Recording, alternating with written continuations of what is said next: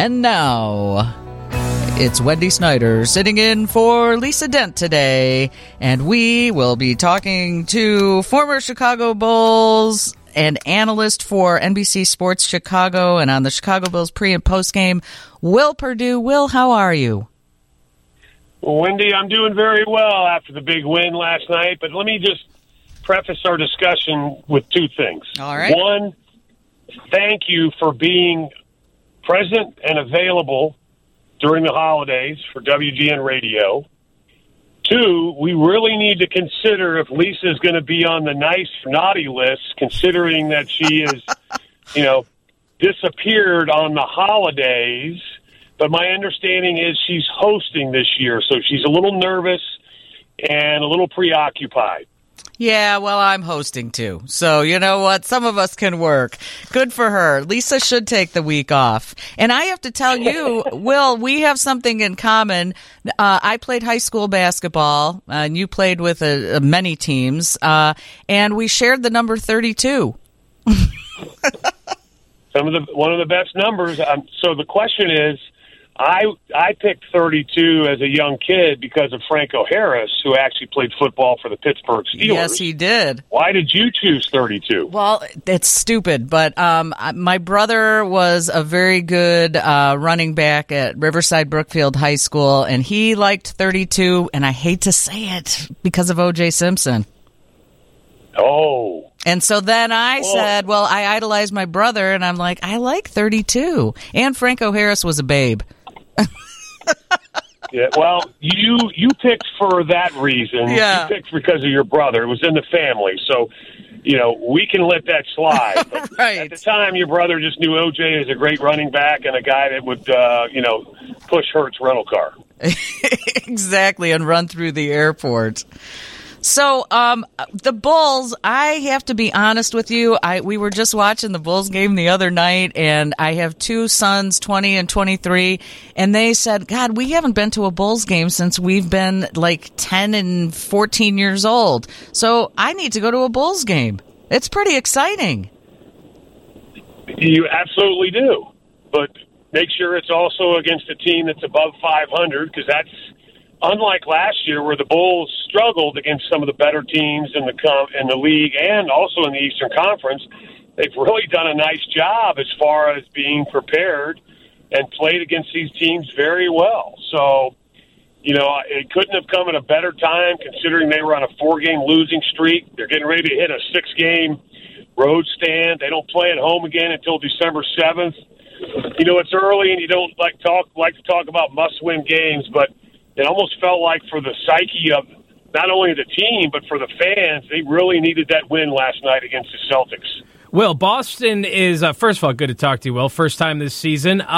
You mentioned playing tough against better teams this year. They've already played Boston 3 times this year, and the Celtics may be the best team in the Eastern Conference. This year they've been at the top of the standings, and the Bulls have beaten them 2 out of 3 times. The one loss was just a 4-point loss.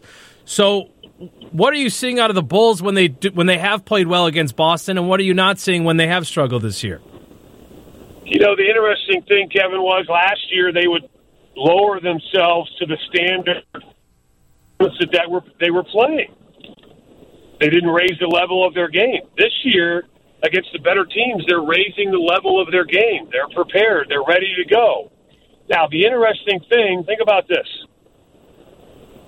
We don't know where the Bulls are going to finish. But because, kind of like a dog chasing its tail a little bit, they've gotten behind the 8 ball because, they're now, 7-10.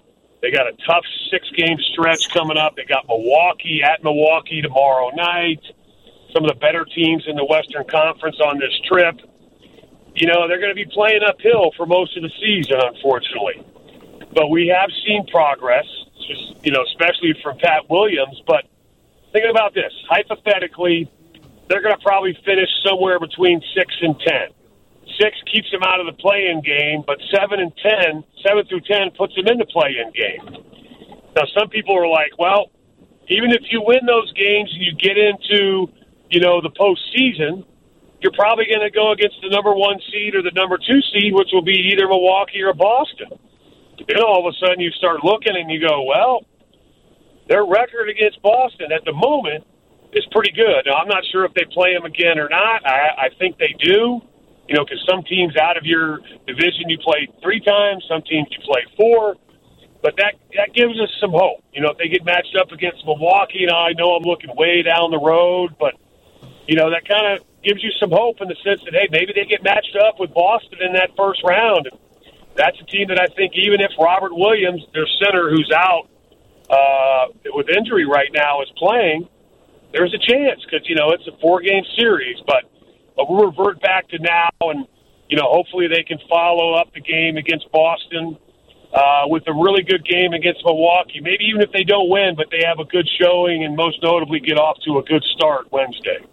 Will, what did you make of, I don't want to go as far to call it drama, but Zach LaVine was benched late Friday night after a 1-for-14 shooting performance, and Billy Donovan opted to keep him on the bench when the team was trying to claw their way back into that one. Zach expressed his disappointment in that. He thought he should be out there. I thought Zach responded with a pretty solid game last night, 22 points. But what did you make of Billy Donovan essentially benching one of his all-star guards Friday? Well, first of all, it's okay to use the word drama. It's just next time when we talk next week, let's get a little background music, kind of like, a soap opera. Spice it up a little bit. We'll be ready to go. Exactly. So, it was some drama. We had to deal with it, post-game on Friday. We had to deal with it Saturday and Sunday over the weekend. Listen, Zach, to his credit, doubled down on what he said Friday night on Sunday. But to his credit, and I disagree with him, just, as a former player, I think he would have been better off, and this thing probably would have died a sooner death if he would have just said, listen, I didn't play well. Billy was trying to do what he thought was best for the team. I need to do a better job of being prepared, and when I shoot poorly, I need to do more things on the floor than what I was doing so I can earn the right to be on the floor late in the game. Instead, he just talked about he feels he earns the right to be on the floor late. But I like Billy's answer. Billy was referring to the whole team when he said, we're not playing up to our standard. We can't react to the scoreboard. Regardless of who our opponent is, we have to play to a standard. Zach wasn't playing to that standard. And most guys, you try to remind them in a nice way. When you're having a bad night offensively, there's many other ways you can contribute. And Zach just really was, he wasn't filling up the stat sheet with assists or rebounds. He wasn't really doing a great job on defense. So I thought Billy made the right choice. He had to answer to it. I thought he did a nice job. He did not back down. Him and Zach addressed it. They can disagree, but I thought, again, Zach responded very well, not only with 22 points, because he still didn't shoot well, but I thought his defensive effort was much better because he knew the spotlight would be on him. Now he's got to do it again, and then again, and then again, because, and I'll throw this in there, I know when he's asked about the max contract, he says, no big deal. But this is the scrutiny that comes with the max contract. You're now the face of the organization. The media wants to hear from you. The fans want to hear from you. Whether you play well or whether you play poorly, this comes with the territory.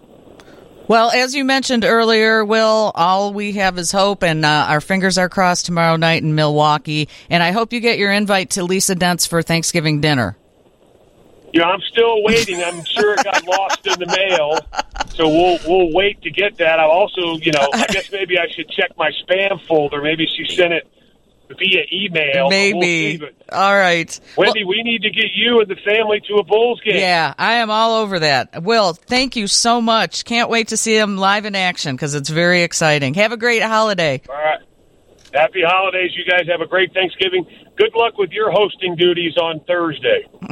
Okay. Will Perdue, former Chicago Bull, analyst for NBC Sports Chicago on the Chicago Bulls pre- and post-game. It's Hoops Talk, and it's here on 720 WGN. Hey, happy holidays to you and your family from me, Anna DeVlantis. Hey, this is John Williams on behalf of me and my entire crew. Happy holidays. It's me, Bob Surratt. Glad tidings from all of us on the morning crew. WGN.